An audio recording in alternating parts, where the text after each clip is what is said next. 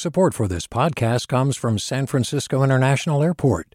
At SFO, you can discover award-winning flavors and unique shops all before takeoff. Learn more about what's at SFO at flysfo.com. Hey, it's Avery Trufelman, host of Articles of Interest, and I've got to say, I've been a fan of KQED ever since I was a little kid, and I would come out to San Francisco to visit my grandma. It was just what we'd always turn on every time we got in the car, every time we were making dinner and turning on the radio. It was always KQED. And then over the years, I've become a massive fan of KQED podcasts because this is local reporting at its best. These are answers to questions you've always wanted to know, interviews with exciting, unusual voices, necessary journalism, all told with love and care and artistry. And did you know that a majority of KQED's funding actually comes from members? It's just people like you and me supporting the programs they love, while also getting access to cool events, behind-the-scenes footage, and so much more. If you want to sign up and be a part of this amazing community, visit donate.kqed.org/podcasts to become a member today. That's podcasts with an S. Thank you for listening, and thank you for your support. From KQED.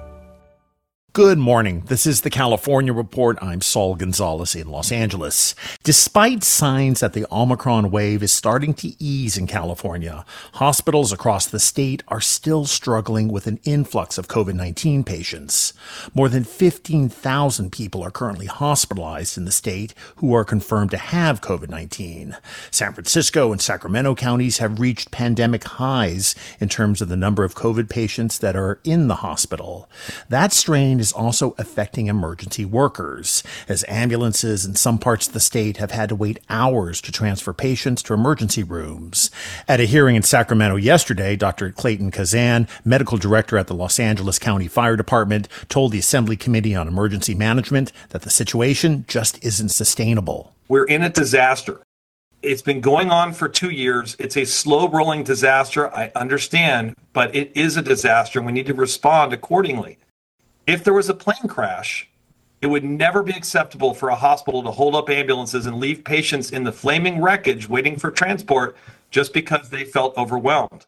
These delays are not a new problem, but they've been exacerbated during the pandemic, and particularly during the Omicron surge, as more and more hospital staff are testing positive, leaving many facilities extremely short-staffed. Several speakers during the hearing suggested fining hospitals for failing to receive patients more quickly, or giving them economic incentives to do so. Some also suggested that nurses at hospitals could ease the burden by filling some of the staffing gaps and helping with paperwork requirements. But the California Nurses Association pushed back on that idea, saying they're already struggling with staffing as it is, and this would create more burnout. The mad scramble for at-home COVID tests has been frustrating for Californians since Omicron hit. And for people who have friends and loved ones in skilled nursing facilities, the search is becoming even more of an urgent issue. The California Report's Keith Mizuguchi explains. Under a new state health order, most people wanting to visit residents indoors at these facilities must not only produce proof of being fully vaccinated and boosted if eligible, but also a negative COVID-19 test result. Now, county health officials are scrambling to find rapid antigen tests for staff and also visitors to these skilled nursing facilities. Clayton Chow, Orange County's chief health officer, says they're prioritizing these facilities when it comes to distributing COVID tests. We want to make sure that our seniors are tested, that their family is able to come and visit them. And so the test is not only to support the senior in those facilities, but also for the family that come and visit them, as well as for the staff who are working closely with the senior. According to the State Department of Public Health, there has been a significant surge in new COVID cases at skilled nursing facilities in California since Christmas. Just over the last week, more than 3,000 new cases have been reported. Orange County currently has at least 30 outbreaks at skilled nursing facilities. Chow says increased testing will help these facilities assess the risks of keeping visitation open to friends and family. For the California Report, I'm Keith Mizuguchi. A new bill introduced in Sacramento would increase fines health insurers have to pay when they break the law by 10 times current amounts. The goal is to make sure patients get the care they're entitled to. Here's KQED health correspondent April Dembosky. California has some of the strongest patient protections in the country, but the penalties for violating them are often pretty weak. Policy advocate Diana Douglas says it's cheaper for health insurers to pay the fine than to pay for the care they're supposed to cover. Time and again, over and over, health plans are violating the standards and just paying the penalties instead of doing the right thing. Her group, Health Access, is sponsoring the new bill. It would increase minimum fines from $2,500 to $25,000. Health insurance companies declined to comment. For the California Report, I'm April Dembosky. Hi, it's Terry Gross, the host of Fresh Air. We bring you in-depth, long-form interviews with actors, directors, musicians, authors, journalists, and more. Listen to our Peabody Award-winning Fresh Air podcast from WHYY and NPR. Hey, it's Glenn Washington from Snap Judgment. And if you love what you're hearing, and I know you love what you're hearing, please consider becoming a KQED member. Get special access to cool events, behind-the-scenes footage, and so much more. Plus, you'll sleep better at night knowing you did your part for the community you depend upon. It's in you. Please be in it. Visit donate.kqed.org/podcasts to sign up now. That's podcast with an S. Thanks.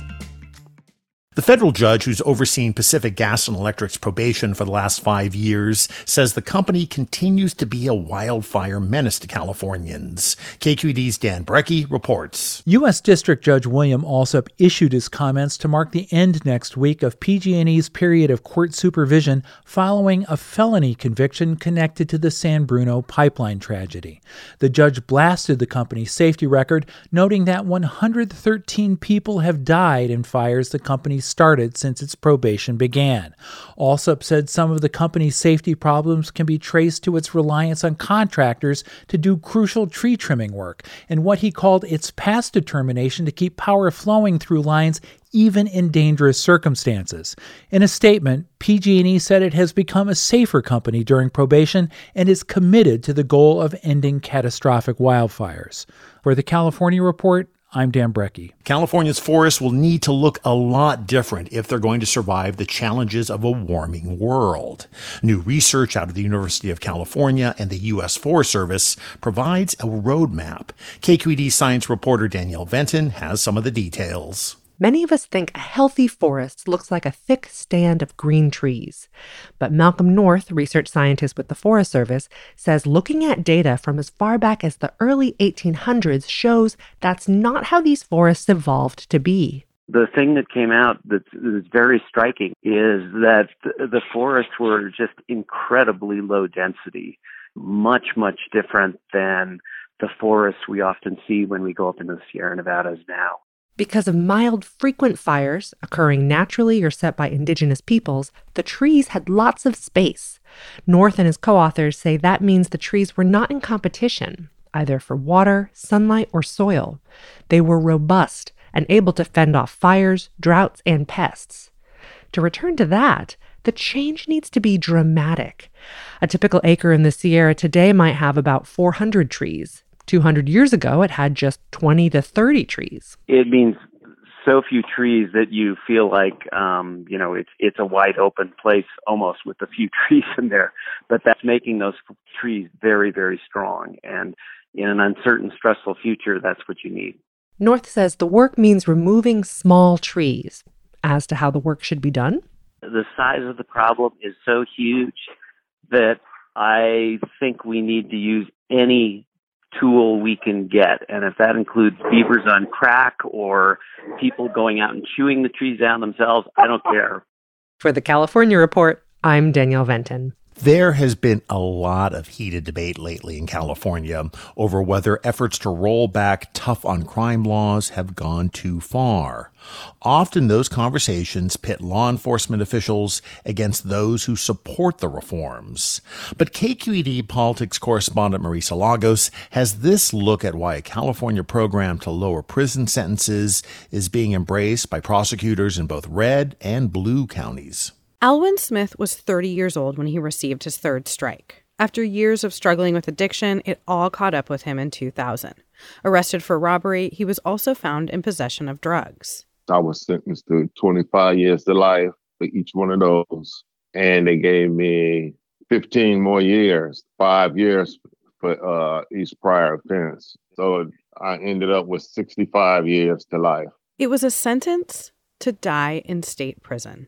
You know, that's a sentence that can't nobody do it. I mean, you ain't gonna never complete the sentence. So Smith would spend the next 2 decades in 3 different state prisons. For the first 6 years, he says, he had very little access to treatment or other rehabilitation because he was in a high-security setting. But in 2007, he was sent to a lower-security prison and started going to church. Then he began attending classes and programs offered through the church. Now I'm starting to understand some things about my behavior. You know, the one factor in my life is alcohol and drug abuse. It was the driving force behind my actions and decisions. Smith's recovery wasn't just helping him. He was also helping other inmates change. But still, that 65-year-to-life sentence remained. Until an unlikely group, including Riverside County's Republican district attorney, came together to help secure Smith's release. I just believed that there was a way that we could get prosecutors to be part of the solution. That's Hillary Blount. She's a former San Francisco prosecutor who now heads a nonprofit called For the People. I knew that prosecutors believed that there were people in prison that didn't need to be there. Blount helped write a 2018 California law so district attorneys could do something about it. It's a pretty simple approach. The legislation lets prosecutors bring someone in prison back to court and ask the court to resentence them if it would be in the interest of justice.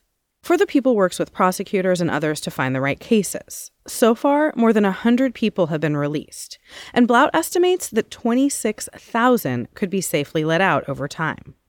This isn't a get-out-of-jail-free card.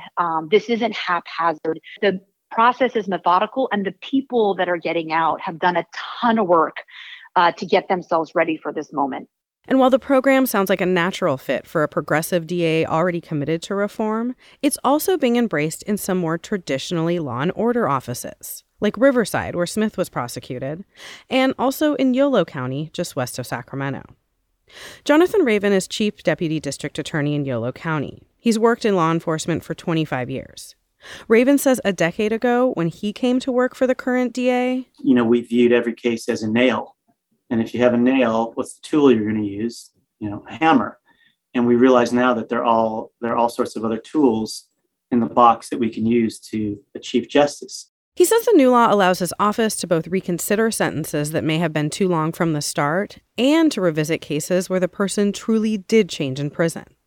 Raven says his office always works with an eye to both public safety and ensuring victims' voices are part of the resentencing conversation. They've now resentenced 9 people in Yolo County. It's real stories and real people and real lives. It's a lot of power that we have. So it's extremely satisfying to see someone who has earned an early release get out early. In Alwyn Smith's case, he walked free last July. He's now back in Riverside County, working at a Costco and interning at a church, helping provide meals and showers to the homeless, and speaking to middle school students about his story. His long-term goal? To continue to give back. For the California Report, I'm Marisa Lagos. San Francisco Mayor London Breed's new proposal to loosen surveillance camera rules as part of her plan to crack down on crime is facing competition from another measure on the local June ballot. KQED's Rachael Myrow explains. As it stands, San Francisco law allows police to use real-time video in emergencies involving the threat of death or serious injury, and to ask permission from the Board of Supervisors for scenarios like retail theft and open-air drug markets. Tracy Rosenberg, who heads the nonprofit Media Alliance, says the rules aren't burdensome. Who's going to have access to the videos? Where will they be stored? What can they use them for? These don't seem to us like sort of crazy questions it should be impossible to put on a piece of paper. 5 supervisors appear to agree they've filed a ballot proposal of their own that more or less affirms the existing ordinance. For the California Report, I'm Rachael Myrow. Support for the California Report comes from Stanford Medicine, protecting your health and providing dependable care with safe in-person appointments and video visits. StanfordHealthcare.org/adaptingcare. Eric and Wendy Schmidt, whose philanthropy includes Schmidt Futures, focused on finding exceptional people and helping them do more for others together, on the web at schmidtfutures.com. And Paint Care, now with 800 drop-off sites in California where households and businesses can recycle their leftover paint. More at paintcare.org. And that is the California Report for Thursday, January 20th. We're a production of KQED Public Radio. I'm Saul Gonzalez. Have a good day, and we'll talk tomorrow. Do you love learning about the San Francisco Bay Area? Its history, its people, its unique blend of cultures? Then you should check out the Bay Curious book.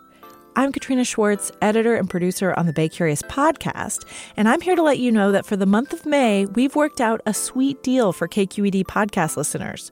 Right now, you can get the Bay Curious ebook for $1.99. That's right, $1.99. Just search for Bay Curious wherever you get your ebooks or find a link in our show notes. This offer does expire at the end of the month, though, so you'll want to act on it fast. Happy reading!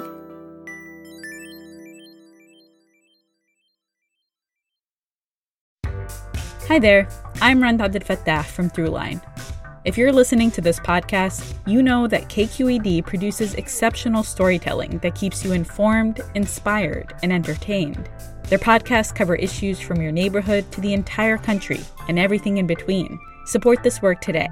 You can help us continue to bring quality podcasts to your ears. Just head to donate.kqed.org/podcast. That's donate.kqed.org/podcast. Hi, I'm Sasha Koka, host of the California Report magazine. Every week, we bring you stories about what connects us in the giant, diverse Golden State. Because what happens in California changes the world. I love this place. We were once seen as like the place to be, California. The land of milk and honey. That's where you go to Sunshine State, but we just have challenges right now. KQED's California Report magazine. New episodes drop every Friday, wherever you get your podcasts.